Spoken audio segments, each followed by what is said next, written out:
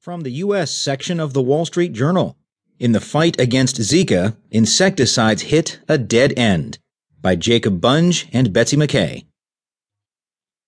Health workers have a thinning arsenal of insecticides capable of killing mosquitoes that carry Zika and similar viruses as the southern hemisphere's summer begins and as outbreaks persist in other areas.